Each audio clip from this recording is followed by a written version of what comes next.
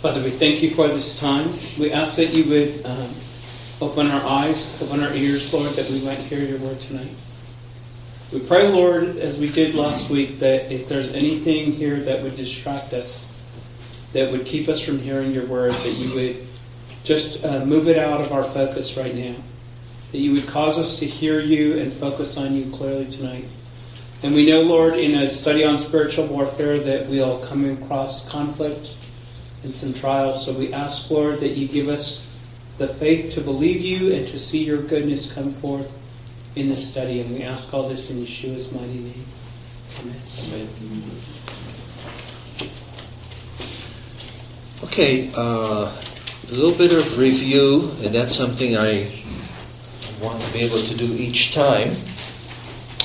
Just a personal note that for me, spiritual warfare was off screen for a long time. It kind of gives you the creeps to think that there's evil stuff out there going after you, doesn't it? And so for quite a while I did one of the ostrich numbers. You bury your head in the sand and make believe that it'll go away, or feel like if you pay it any attention, that all kinds of evil stuff will come and bite you. You know what I'm saying? You don't know what I'm saying? Yes? So you mostly just kind of ignore it, and guess what? At some point you wake up and smell the coffee, and you say, guess what? Spiritual warfare has been there all along, and I have one of two choices. I can either learn to engage in it, or I can try to hide it. And if you are involved in some kind of a battle, and if your hands are totally tied up behind your back, and you are closing your eyes and you make believe that there isn't anybody, they'll still come after you and still beat the tar out of you. So at some point we wake up to the fact that because we are sons and daughters of God, and He has a plan, and we're committed to that plan, that we're going to come into conflict, into spiritual conflict. Whether we like it or not, we need to learn to engage. And so we typically start backwards or upside down, which is, I'm having a hard time, therefore there must be some sort of darkness going after me. And sometimes we do the Flip Wilson routine. The devil made me do this, that, and the other. And we talk about demons behind every bush and so on and so forth. We give Satan too much credit. And so that is why in the very beginning of our time together, I felt that we absolutely had to put this on the bottom and come and focus what the real issues are in spiritual warfare. The real issues are that God has a plan and strategy for humanity in general, and for us in particular. And because we have signed on the dotted line when we accepted Yeshua as our Messiah and Lord, what we are saying is, here are the keys to the car, here are the keys to the house. Radical obedience, radical surrender. God, what I have is yours. And so you can understand when we're committed to God's plan and God's strategy, we're also going to be bumping up against Satan and his strategy. And a major part of the goal for the evil one is to get us to focus on ourselves and our struggles. And be self-focused, be self-consumed. And by the way, that's something that comes very naturally, very, very easy to us, because that's what it means to be a human being. We have strong survival instinct, and so we look to take care of number one, and perhaps number two or number three, but we typically focus on our struggle and where am I? Am I in a good place? Am I not in a good place? And so we do either the self-exaltation. Yeah, that was great. I sure did great. I'm better than him or her. Or else, more likely, is the self-deprecation or even the self-flagellation. I was so stupid. How could I have said such a thing? Everybody else is clever and I'm absolutely retarded. You know what I'm saying? Have you ever felt that way? Yeah, I guess I'm the only one. So in either case, we play into Satan's strategy by focusing on us and our struggle, because that's backwards or upside down. What comes to mind as a good place for us to begin is the commitment of John the Immerser, John the Baptist, or Yochanan Hamatbil, the dunker. In John 3:30. So let's turn to that. Let's start with John 3:30. And by the way, keep your fingers limber, because we will be circumnavigating the globe through Scripture here.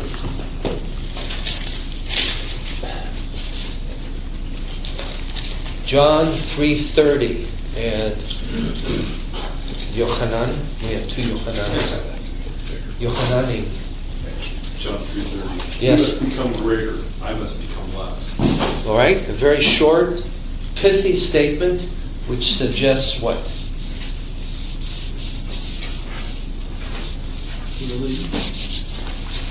Humility. And by the way, you can have humility or false humility. False humility is still focusing on yourself. I'm worthless, I'm no good. Why is John saying the things that he's saying, Steve? He prepared the way, but now that Jesus is coming, Yeshua. Yeshua is coming, he's going to cause distraction. Like Jesus is. Okay, now, but think of who John is and what has taken place in his life. He is preaching, and we're told in the early chapters of Matthew, the great crowds followed him from everywhere. He was in all the late night shows, and everybody wanted to hear from John. Why? Because for 300 years or so, 400 years. Let's see, Malachi was around 400 BCE. 400 years, Israel had not had a prophet. And here you have this guy who's clearly operating in a prophetic vein. That's big stuff. So everybody and their mother was drawn to hear what he had to say, because he was significantly different than what they were hearing in the synagogue from the Pharisees, from the rabbis, who were very much in a vein of tradition. I'm teaching you such and such because I heard it from my rabbi, who heard it from his rabbi, who heard it from his rabbi, going all the way back to the early prophets and to Moses. Here comes a prophet, a genuine prophet, who doesn't say, I've gotten it from my so-and-so, but he stands up like the prophets and proclaims the word of God and says, this is what God is saying. So the people hadn't heard anything like that, and John was true blue. No messing around with this guy. I mean, he wore a robe of camel hair and ate locusts dipped in honey. I mean, you talk about straight as an edge, and so you can understand that from John's perspective, there was a great deal of excitement, and it would have been very easy, very natural for him to say, "Okay, Yeshua, you're fine. You do your thing, and I'll continue to do my thing." And you certainly don't have that perspective with John. In fact, he understands that his role is to be the one preparing. But the truth is, for all of us, it's natural to elevate ourselves to one degree or another, especially in a good day. So John is saying, no, this is not, I'm not interested here. I want Yeshua to be elevated. I want me to decrease. Now, think about how radical of a statement that is. And ask yourself this question: am I willing to say that the Lord has to increase in my life and I need to decrease? It's tough stuff. This is not, as some people would call it, death to self. I hate that expression. Because that implies that I'm shriveling inside and I'm dying. That's really not the case. If the Lord is elevated, then guess what happens to us? We're brought alongside and we experience more of God's life in us. But at the same time, it's a tough sell to be able to say, He needs to increase and I need to decrease. But the truth is, until we're able to say that, we're sucker bait for anything and everything that Satan wants to do. Why? Because he always gets us here. We are struggling and we are preoccupied and consumed with our struggle, which means we're really not open to being properly focused on the prime directive. The prime directive is knowing what it is that God wants done and pursuing it by the Spirit of God and accomplishing it. So if we stay down here in the realm of the struggle, then we are unable, or we are unavailable to do what it is that God wants us to do. Why? Because it's me. God, I'm struggling. I'm having a bad time. Help me out here. Which He does, and He will. But if that's where our focus is, then we're not available then to say, okay, God, you can take care of the junk that's going on in my life. Now, I'm here. I'm a pot of clay. I'm a cracked pot of clay. Sometimes the cracks are more evident than others. But I'm available. And so at this point we line up with what it is that God wants, and you can understand that there will be all kinds of distractions and hindrances.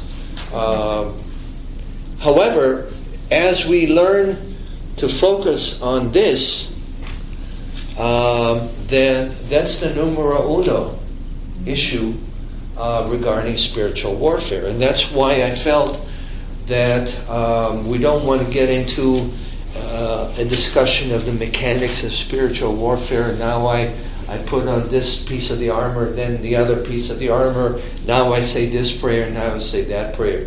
My conviction was that we need to lay a good foundation of what the Word of God teaches, the big stuff, so that we can then apply the smaller principles that fit into all of that. So remember John 14:30. And I want you all to memorize this verse. That's your assignment for next time, Pauline. All right. My brain's working again, so we can do that. All right. Awesome. Would you read that? 14:30. I will not talk with you much longer, for the ruler of this world is coming. He has nothing on me. Okay. Remember we talked about that a couple of weeks ago? Why was Yeshua able to say that? Because he'd only done the will of God, and Satan had no power over him. Okay. Remember, we also looked at Ephesians 4:26 to 27. You don't need to turn to it right now. But remember that that our actions, the actions that we take, give Satan beach hold. Little pieces of us that he can grab and then use it to bring us down. The metaphor, the picture of wrestling. What wrestlers try to do, they try to grab a piece of you in order to bring you down. And what Yeshua said, my food, this is John 4:34, my food is to do the will of him who sent me and to accomplish the work that he's called me to do. Let's turn to that. That's also a memory verse for you, Miss Espinay. John 4:34. I don't have scriptures with me. Well, please bring the book next time, the good book. Yes. All right. John 4:34. I can still read it. Someone next to me can do it. Then be gracious enough to do that, please. Okay, 34. Yeshua tells him, my food is to do the will of the one who sent me and to accomplish his will. So what does that mean? Since you're on the hot seat, Joanne. Oh, you're talking to me? I'm sorry. Well, I don't think there's another Joanne here. No, but I did see it. What is Yeshua's point in making that statement? Well, we're still... Wait a minute. Sorry. I think how I always took it is his sustenance. What keeps him going is doing God's will. Yeah, that's precisely it. I remember talking to my youth leader, back when there were dinosaurs on the earth, and a wonderful, wonderful, precious Gentile gal who led the first Messianic Jewish youth group. Wow. This is back. And I said to her, Ruth, how is it that you are able to continue and have this wonderful attitude? What she said to me was, when I go to bed at night, if I know I had done everything I can to do God's will, I'm content. And we have all kinds of cockamamie strategies and plans and ideas that sometimes have something to do with God, a lot of times have nothing to do with God. And even when they have something to do with God, we don't invite him into the process and ask him what he wants, but what we typically do is something like, God, I think this is good. Would you please put some pixie dust here? And so instead of doing what Yeshua said, my food is to do the will of him who sent me. In other words, what sustains me is not that I go to bed at night and I say, okay, I did this, go through the checklist of things that we determined we needed to get done that week or that day, but instead we say, thank you, Father, for enabling me to get this and this done. I know this is what you had in mind for me to do today. And we're content. And because it is about God, and God, like John the immerser, because God fills more and more of the screen, there's less and less of us on the screen. Which means that even when we get distracted and harassed and Satan sends his evil messengers, and we have these mind games. You know what I'm saying? The battle involves, first of all, the mind and emotions. They're not separate. the mind, the emotions, and then the actions, the will, the actions. And if our attitude is, Lord, I am committed to doing what it is that you want, and my life is not about me. And if Satan, either in the spirit form or else in human form, comes and tells you how dumb you are, you say, okay, that I know. Hey, you're not telling me anything new. And by the way, one of the wonderful things about being in ministry is people see fit the need to tell you how stupid you are. And after a while, you don't get into a defensive posture. You say, okay. That helps with some degree of sanity. But the point is, you're committed to doing the Father's will, and that sustains you. And so you are aware of the fact that there is warfare. You're aware that part of the strategy, remember we talked about that last time, part of the strategy is deception, because Satan masquerades as an angel of light, right? And he throws all kinds of stuff and people just jump onto it. You remember last time we talked why, one of the reasons why people jump onto the sweet nothings that Satan tells them? Remember we talked about itching ears. Yeah, it's we're inclined to hear something. I want to hear something. Yeah, tell me this good stuff. And somebody comes along and tells you stuff, but guess what? It's not from God. It makes you feel real good, and then at some point you bite it, only to find out that it's really poison. And so part of the picture, again, I want to keep coming back again and again and again to bulldog this notion that numero uno in spiritual warfare is God's will. That if we understand that, we're committed to it, we bulldog it, we point our noses in that direction, then less and less does Satan have a piece of us. And yes, there are all kinds of possible buttons and avenues. We talked about some of that last time. I really don't want to spend the rest of our time talking about all of them, the potential.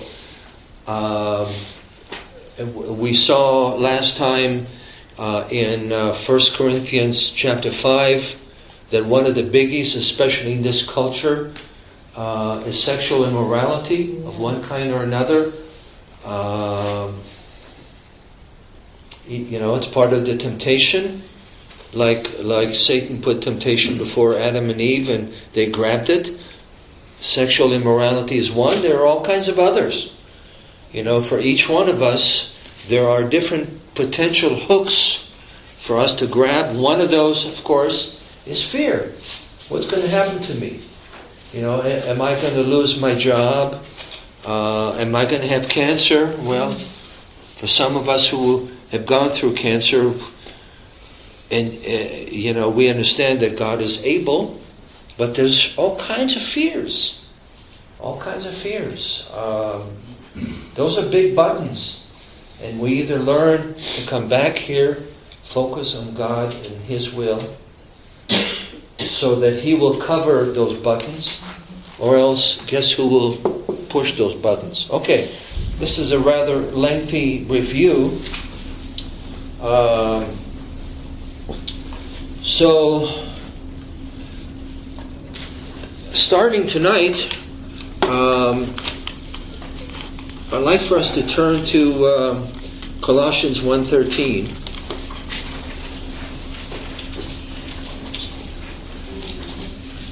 And then we'll come, Michael, to Psalm.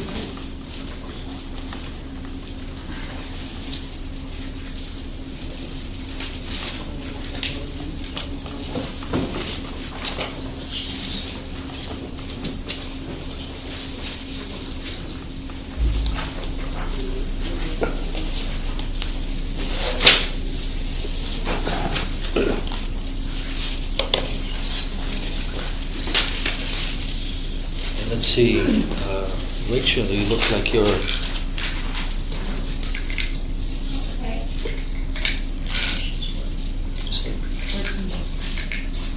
He has delivered us from the power of darkness and conveyed us into the kingdom of the Son of His love.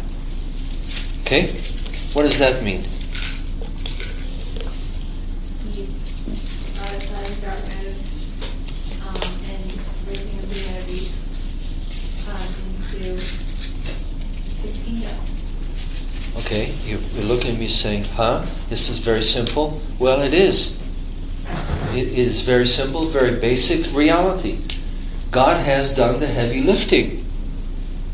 You know, we currently are not in the kingdom of darkness, even though the elections are on and everybody is talking about this, that, and the other. You and I, because we embraced Yeshua as our Messiah and Lord, we are not part of the kingdom of darkness, regardless how much darkness is floating around. We are part of the kingdom of light. That defines who we are. Foundation. And yes, there are battles. You know, stuff happens and you see, this is bizarre. This is not me. I don't know where those thoughts came from. I don't think like that, and so I don't know where that thought came from. Came from the pit, came from Satan. This particular situation clearly is very odd. How do I deal with it? Well, what gives me a great deal of security is the fact that I don't have to try and figure out how to engage in this battle. Psalm 144, verse 1. And I know this is speaking about David and David's ongoing physical battle, but there were also spiritual battles. Psalm 144.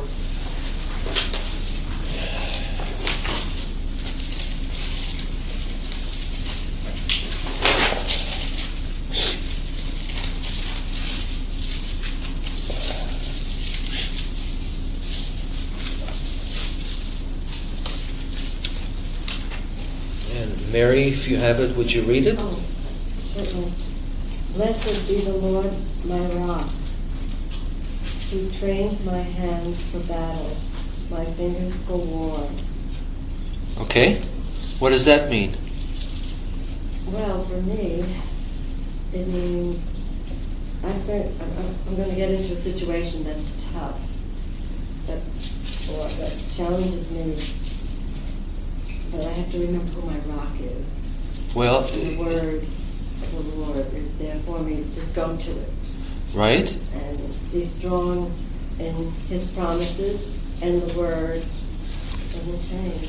And the second part of the verse that you just read. Mm-hmm. And who trains my hands for battle? Yeah. Right, because you get hit. You're going to get buffered. In battle, things going to hit you, and my problem is reaction. Well, but Mary, are you part of the picture? I would think so, but he's the focus. He's the focus. He's the one who teaches you how to engage. Right. And so, catch myself. And catch myself. No, Mary has to be out of the picture. Oh, right. More and more and more and more. He must increase. And you must decrease. So there is a battle, and you humbly say, Lord, I have no clue what to do here. So would you please teach my hands for war, my fingers to do battle? Otherwise I'll get clobbered. No, thank you. Teach my hands to war. So, yes, part of the picture is a simple and honest admission of our weakness. If we don't have that, we'll get clobbered.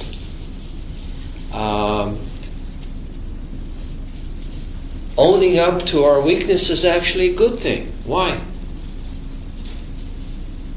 It's awareness, and it takes the focus off of you. Right? Satan has no stronghold. It's also part of reality. We get weak. Some days we feel particularly strong, but other days we feel weak and vulnerable. And part of natural inclination is to say, okay, now let me figure this out like a New York street fighter who shall remain nameless. That was a cheap shot. I'm sorry. So we have a basic choice to make when we feel weakened. We can either revel in the weakness, or we can understand the fact that God calls on us to be strong. That's kind of bizarre, isn't it? You say, God, I'm weak. Well, be strong. Well, how do we get strong? Well, okay, that's what we need to talk about. I want to skip part B on perseverance. We'll come back to that in just a bit here.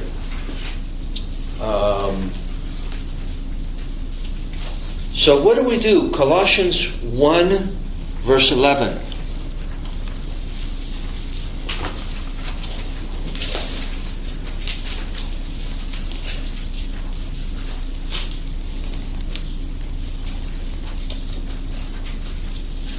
You have to keep your fingers nimble.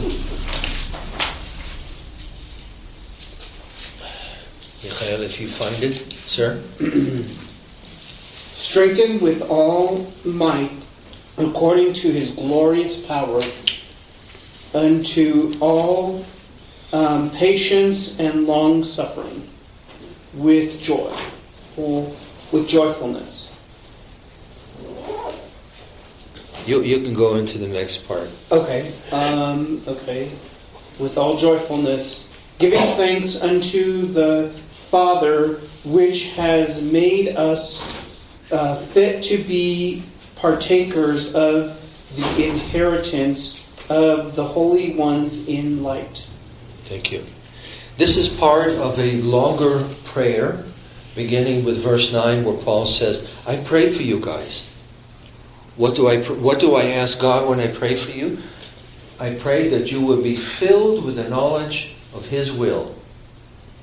In other words, that more and more and more, you'll have a clue what it is that God wants. Remember, what God wants is the prime directive. That you be filled with knowledge of God and all wisdom, with all spiritual wisdom and discernment, to walk pleasing to God, to bear fruit in every good work. Then, verse 11, being strengthened with all power according to His glorious might. So Paul was praying for these guys in Colossae, which was, by the way, Turkey. He was praying for them. So, for me, that strongly suggests that I stand in a good place of authority where I pound on Yeshua's door and I say, please strengthen me with all power according to your glorious might. Because it's not about me, my strategy, my agenda, but specifically it is for perseverance. Okay, let's talk about perseverance for a moment or so.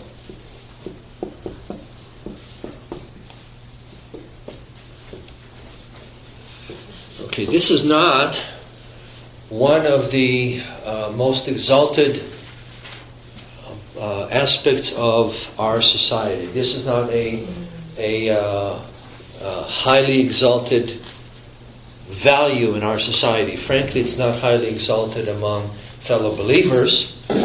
Perseverance means to bear under and continue despite difficult circumstances. Now, why is that not particularly favorable in culture or among fellow believers? Because we do what is natural.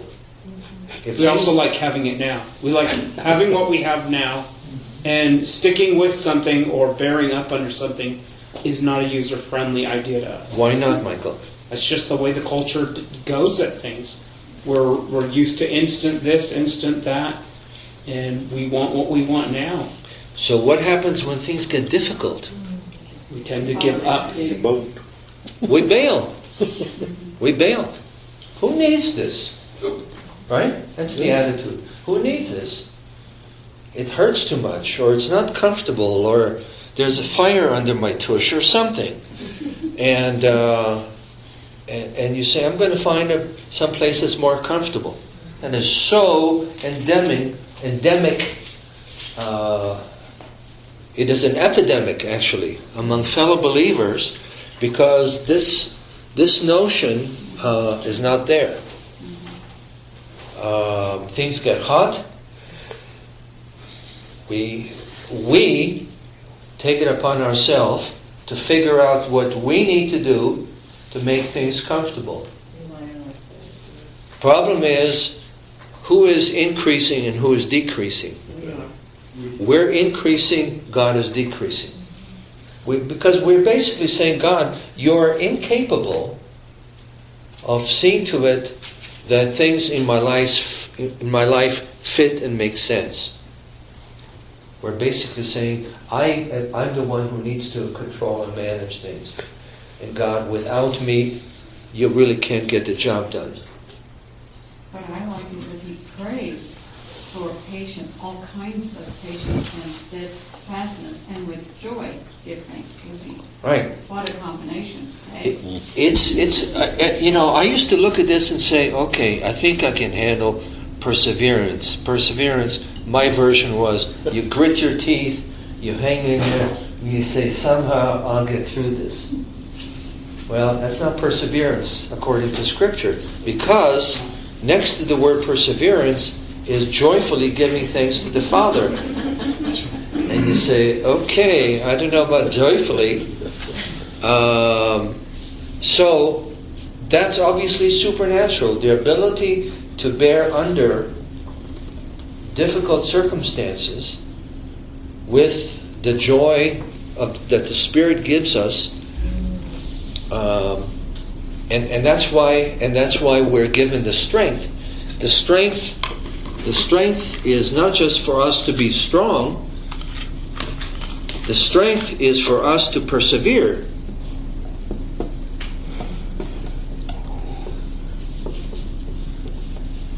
Because, naturally speaking, we will not. And that's true of all of us. None of us is a super duper hero. So we need strength. And if you notice, the language that is used there is very, very emphatic. It's like Paul piles on the words. Being strengthened with all power according to his glorious might. Well, yes, ma'am. Oh, I was just going to say, the last part of verse 12 brings it back to focusing on him, giving thanks to the Father, because he's qualified us to be partakers of the inheritance. So okay. We're strengthened so that we can continue looking to him as well. Yeah, that's correct. Because without that, we're naturally weak, and without receiving the supernatural strength that God wants to give us, then we are incapable of persevering, hanging in there, and in order to get the job done, the assignments that God gives us, we have to learn to persevere. Because the things that God gives us to do don't get done in 2 seconds. We don't take a pill and boom, presto bingo, everything is done. We receive our assignment and we learn to listen and we learn to put one foot forward in front of the other, and we learn to persevere even when things get difficult. And in fact, more likely than not, as we take those initial baby steps, things will blow up in our face and we say, what did I do? And that's where we learn to persevere. By the way, there's a bunch of these strength type words that we'll get into in just a moment or so, but one of the things that is mentioned here is might. The Greek word for might, karteo, has the idea of being strong so that you can overcome. Okay? It never, when Scripture speaks about strength, it never has the notion of, look at my muscles. It's always functional for the purpose of doing what it is that God called us to do.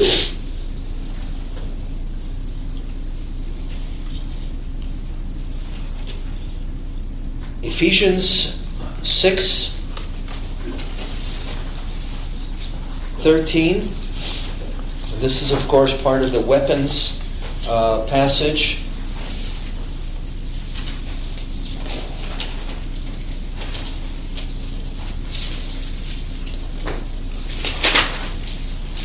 And Yvonne, dear, if you find it, would you read it?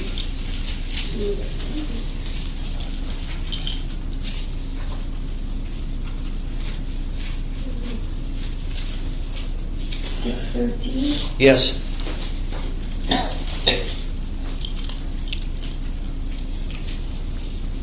So take up every piece of war equipment God provides, so that when the evil day comes, you will be able to resist. And when the battle is won, you will still be standing. Okay. And in a couple of weeks, I believe we'll get into this passage more fully. But what is Paul saying here? You engage in a battle, and are you expected then to be knocked out and to be flat on the ground, all worthless? Having done everything, while you've been able to stand your ground, you remain standing. That's a tough, or I should say it's impossible, unless we learn to get our strength from the Lord. Again, I want to emphasize and re-emphasize that the goal here is not on ourselves or even our need for strength because we're weak or in Satan, but it is on the Lord. Hebrews 12:1 and 2.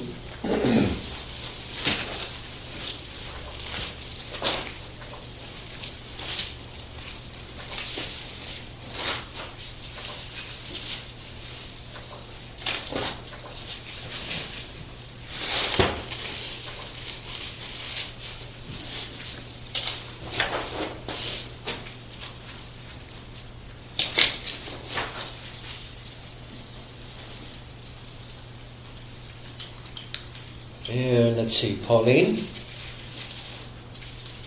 Wherefore, seeing we also are compassed about with so great a cloud of witnesses, let us lay aside every weight and the sin which does so easily beset us, and let us run with patience the race that is set before us. Verse 2. Looking unto Yeshua, the author and finisher of our faith, who for the joy that was set before him endured the cross, despising the shame, and is set down at the right hand of the throne of God. Okay. Now, as someone who was a runner back in the dim and distant past, I can relate to that. You learn to run, and especially in the longer distances, you learn to keep your eye on the goal.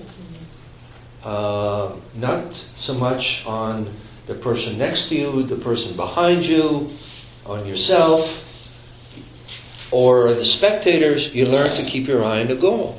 And the goal for us is Yeshua, growing in grace and knowledge of Him. Now, part of the thing about the Word of God is it gets in our face. It tells us things we don't want to hear. One of the things you don't want to hear when you're feeling weak is that the Word of God says, be strong. And you stand there and you say, God, I'm weak, so what are you telling me to be strong for? Simply because strength is there, it's available, it will be given. And I want to finish with a couple of additional verses about that. Isaiah 30, verse 15.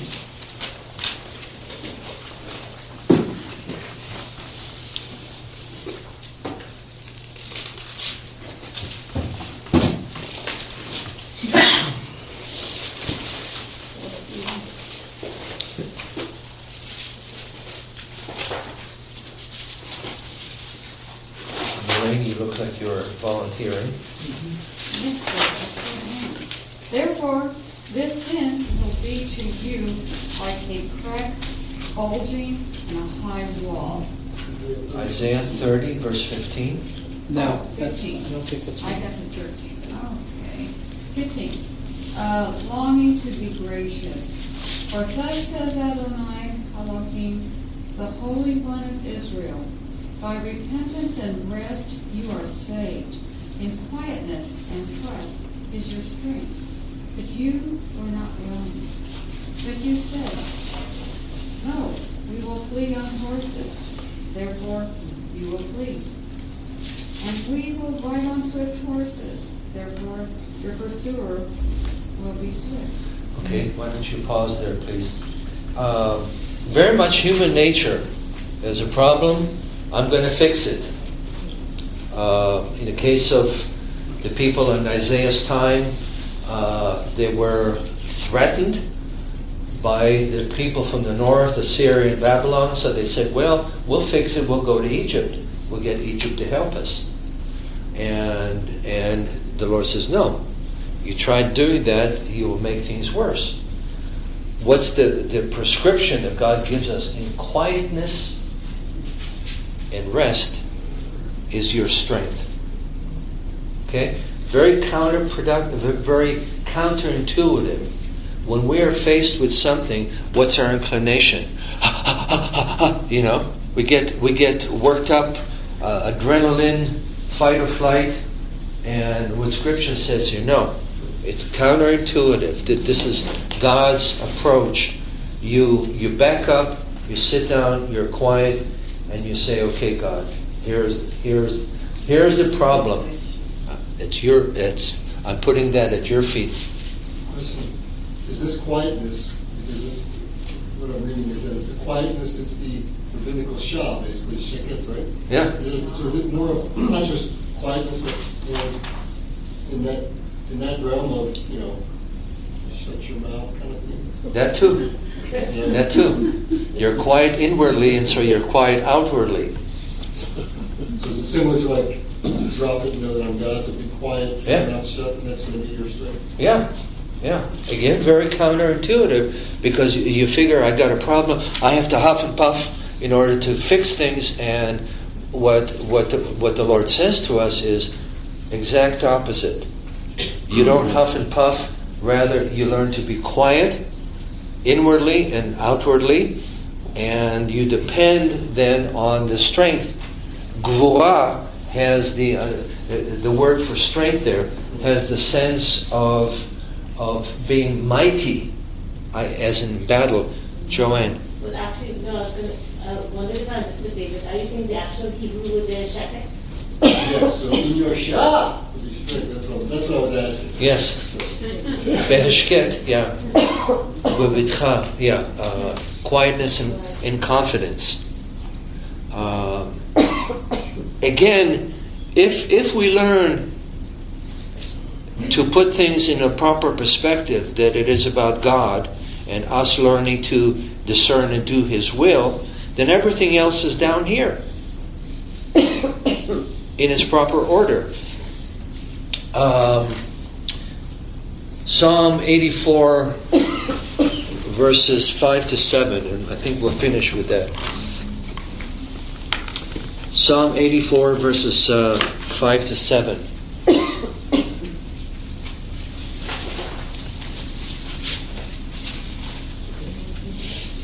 you going to sing this? Are you going to sing this? Are we going to sing this verse?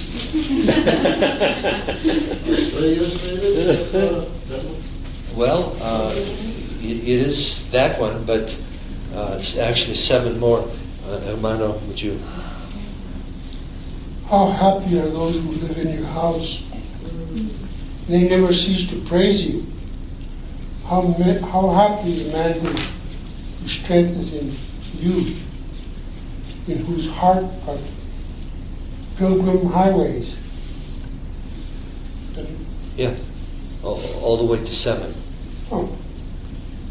Passing through the dry Baca Valley, they make it a place of springs in the early rain flows it with blessings. And there should be one more statement there. They go from strength to strength and appear before God in Zion. Okay, thank you. So there's a picture here that the psalmist is drawing. Somebody's a pilgrim on the way to Jerusalem to be in God's house, in the temple.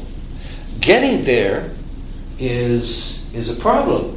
Why? Because they're passing through the valley of Bacha, and we're not quite sure if Bacha is to cry or Bacha is a place of dryness and desolation. So here is the temple, but to get to it, you go through the valley of Bacha, difficulty, and yet you consider what you're going through as springs. In other words, you have the perspective, even though you're going through the valley of Bacha, that God's provision, springs are there for you. And ultimately what happens is you go from strength to strength through the process of going through the difficulties. The Hebrew there is chayil. Chayil usually has to do with valor in battle, ability to be good with weapons. But by the way, this is also the word that's used in Proverbs 31. It's translated a virtuous woman who can find. So, ladies, this is pretty strong stuff. But they go from chayil to chayil, from strength to strength, in the midst and through the process of going through the valley of Bacha. Why? Because their eyes are on the goal. They're fixed on the pilgrimage, on coming to the temple, to being with God. And they are empowered and strengthened, and they grow from strength to strength. See, that's when you know that the spiritual warfare you're engaged in is about God. Because if it's not about God, then you emerge broken and scratched and feeling absolutely worn down, which we all do from time to time. You know, even Paul himself went through some situations where he was ground. But for the main part, you read his statements where he says, we are pushed, but we're not crushed. You know, we're puzzled, but we're not in despair. And so this is part of the process. Life gets tough for one reason or another. And for you and I who are disciples of Yeshua and who are committed to doing the Father's will, there's an additional element of difficulty that comes into the process.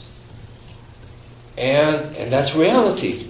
In fact, at some point, we actually give thanks to the Father for allowing us to go through things, because we know that through the process we emerge, we'll be stronger, we'll go from chayil to chayil. So that's why when we see the Word of God say to us, be strong in the Lord and the power of His might, you say, okay, I think I understand that. You're not interested in trying to build up your own muscles, your own strength in your own head, but you admit reality for what it is, and you say, this is who I am, you know, little old me, etc., etc. But the challenge is then to have the strength that comes from God. Lorraine. Oftentimes we look back on those days as the good old days. And when you've gone through those things together and they brought you together as a family or a community, and you look back upon trusting in God and being with each other as the good old days. And then sometimes when you have too much affluence, it's like, where are those days? Well, I don't know about you. I have yet to be cursed by that, but by that said affluence. But seriously, yes, it is about the good old days in our family, good old days in how we come together as a mishpacha, natural family and spiritual family, Yeshua Tzion. Because you see God at work, and as you struggle together, God brings you together and gives you a greater degree of unity together, despite all the things that you go through.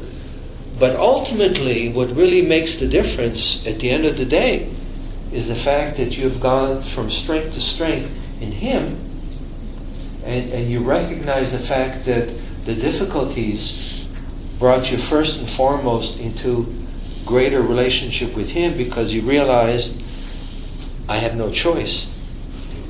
And you go from saying, I have no choice, to saying, Lord, I want you, I need you, I want you to increase, I want me to decrease. Kenny, is that the difference between surviving it and thriving through it? Correct. That's exactly it. That's exactly it. We can either take the attitude that says, I will get through it, I'll grind my teeth, I'll make my face tight and so on, we'll get through it. Or you say, no, the Father's will has to be done. I'm committed to seeing to it that the Father's will is done. I can't do it. I want to do it. I have to receive the power, the strength that God will give me. And when God gives me that, then yes, it's not grinding through it, but it's flourishing. Go from strength to strength. And obviously, what happens is, who gets the honor and the credit here? Yeah. So, does any one of us like conflict, difficulties? No? Unless we understand that God uses those conflicts and difficulties to work deeply in our life and bring us into compliance with His will. Okay. Yochanan, would you finish for us with a word of prayer? Dear Father, thank you for bringing the word to us this evening through Rabbi Haim.